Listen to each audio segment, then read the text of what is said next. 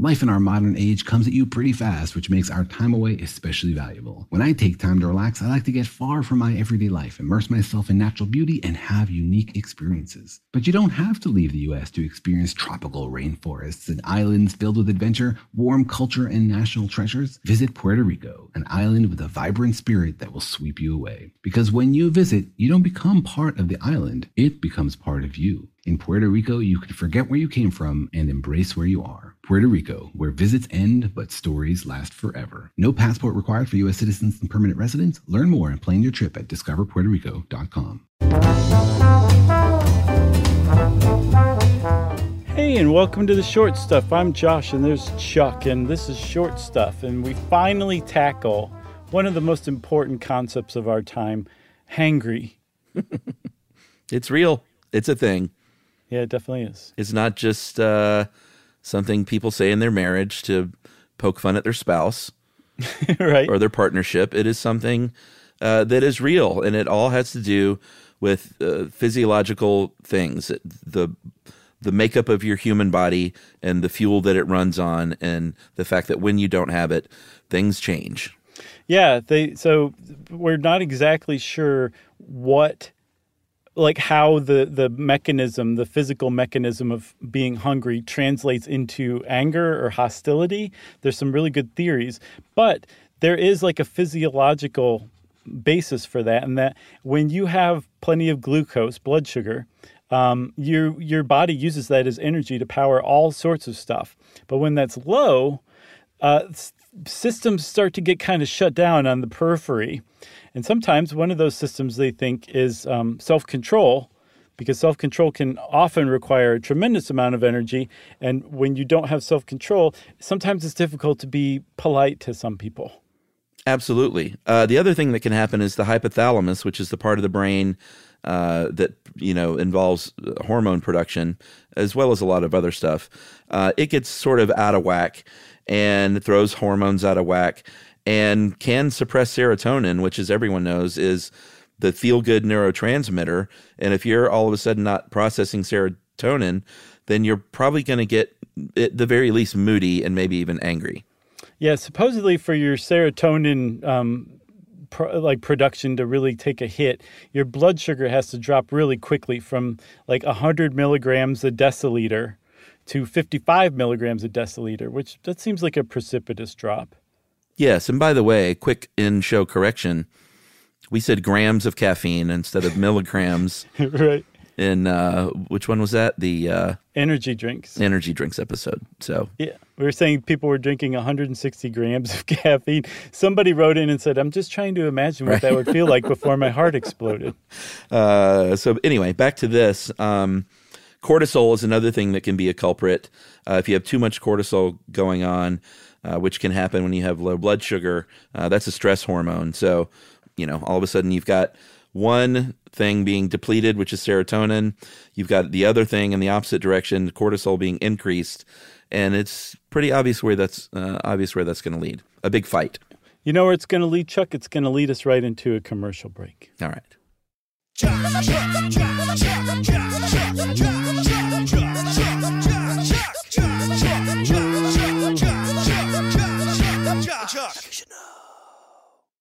Okay. I love Walker Hayes. He's amazing. He's so fun, such a great entertainer. And that's why I'm so excited that JCPenney and country music singer-songwriter Walker Hayes are partnering together on a new limited-time men's collection for the everyday guy. The Walker Hayes for JCPenney collection is an upbeat playlist of instant classics with laid-back appeal and down-home vibes. As a dad of 7 kids, he knows exactly what fathers want and need when it comes to their style. This collection reflects his casually cool styles with outdoor-inspired details and versatile colors. Perfect for the guy living the t-shirt life or someone wanting some fresh options that feel just as good. It's easy to wear, affordable styles that celebrate the ultimate family man, along with the quality, durability, and sensibility dads appreciate. Available online Saturday, May 4th at jcp.com and in-store Thursday, May 16th, just in time for Father's Day. Limited time only. JCPenney, make it count. Snag a Job is where America goes to hire, with the deepest talent pool in hourly hiring. With access to over 6 million active hourly workers, Snag a Job is the all-in-one solution for hiring high-quality employees who can cover all your needs.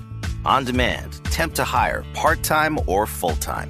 You name the position. Warehouse worker, retail associate, grocery store clerk, fitness trainer, baker, stylist, bellhop, podcast producer.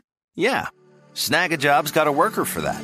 With our easy-to-use platform, you're able to seamlessly post and fill available positions quickly with a dedicated customer support team to provide all the help you need along the way. Kind of nice knowing you have a talent pool like that in your own backyard, right? Snag a Job is the partner you need to keep your business running smoothly. So visit snagajob.com or text snag to 242424 to talk to an expert. Snagajob.com, where America goes to hire. Just like the number of stars in the sky, there is so much stuff you should know. So, Chuck, we should shout out our former friends and colleagues. Well, former colleagues, still friends, I'd like to think. Sure. At How Stuff Works for helping us out with this episode. There are multiple articles on How Stuff Works about hanger or being hangry. And they basically created a study bonanza. Yeah. It's a buffet of studies trying to figure out how to prove that hunger turns into hanger. And some of them are pretty lame, actually, even though they've been published in some pretty legitimate journals. Yeah, agreed. I think what they all do, though, is show that hanger is real. Mm-hmm. But yeah, some of them aren't great. But let's talk about them. Yeah, they're just trying to get the design down, and no one's really cracked the code yet. Like, for example, there was one from 2014 that appeared in the PNAS, the journal, that studied 107 couples. They measured their glucose levels twice a day. I like this one. Okay, and then to measure how aggressive they were, they said, hey, here's a voodoo doll. Do what you will with it, right? Well, a voodoo doll of your partner or spouse. Right. I think they use married couples, but I'm sure it's the same for non-married couples. But sure. Yeah, they said, here's voodoo dolls. Here's a bunch of pins. Mm-hmm. Yeah, do what you want. And what they found was when the person was super angry, they were jamming pins all over the face and body of their partner's doll. Right. And then they also did a supplementary thing where they put the partners in separate rooms and gave them each the ability to crank the volume up on some music in the other partner's chamber. And the ones who were hungrier used more pins in the voodoo doll and turned the decibels up higher than people who weren't hungry. And of course, they made it so that the person just thought they were turning the volume up. They weren't actually affecting the volume, which is hilarious, but man, alive. Yeah, like, take this, Emily. Right. Like jamming pins in a doll and like cranking up bad music. Yeah, here's some Nickelback for you. Are we all still making fun of Nickelback? Yeah, sure. I think that's fine. Okay. I didn't know if there was like a rehabilitation that I had not noticed. Well, I don't know. No, they're still terrible. Okay. I feel bad for those guys at the same time. Yeah, I think they're like multi-millionaires though, and I get the impression they don't really care. Yeah, because you can't feel sorry for anyone that has a lot of money, right? No. There were some other studies here. One was from Ohio State that basically, and a lot of this is correlation, of course, sure, and not causation, but they found that self-control was linked to glucose levels in the brain. So people who drank a beverage high in glucose was less aggressive than people who didn't. I don't know if that's like any sort of suggestion, like to drink a sugary drink to keep you sort of chilled out. I'm not sure about this one. I'm with you. There was also one that I think linked diabetes to glucose metabolism, obviously, but that they tied it to aggressiveness and decreased self-control as well. So that kind of supports the previous study, but it's kind of surprising, actually, I guess. I wonder if people who have type 2 diabetes are more prone to hangriness than other people. Yeah, maybe. This 2018 study was published by the American Psychological Association in the journal Emotion. This one I think I understand, but I'm not positive. Here's what they did, and maybe you can explain the kicker for me. There were a couple of experiments, and these were online experiments, so it's always a little bit janky. But they showed 400 participants an image that was supposed to kind of clearly be either positive, negative, or neutral. And then an ambiguous image. In this case, they used Chinese pictographs, and then said, rate that according to like how pleasant it is to you on a scale of 1 to 7, and then tell us how hungry you are. And this is where I just don't quite get what it was as far as being primed. It wasn't very well explained. Can you explain it? I can, actually. All right. So what they did was they found that the hungrier the people were, Right. the more likely they were to give that ambiguous image like a terrible rating. Okay. Right? Like they interpreted it as like negative or something like that rather than neutral or positive. Right. That makes sense. But they really only saw this effect when the people who were hungry had seen that negative image first.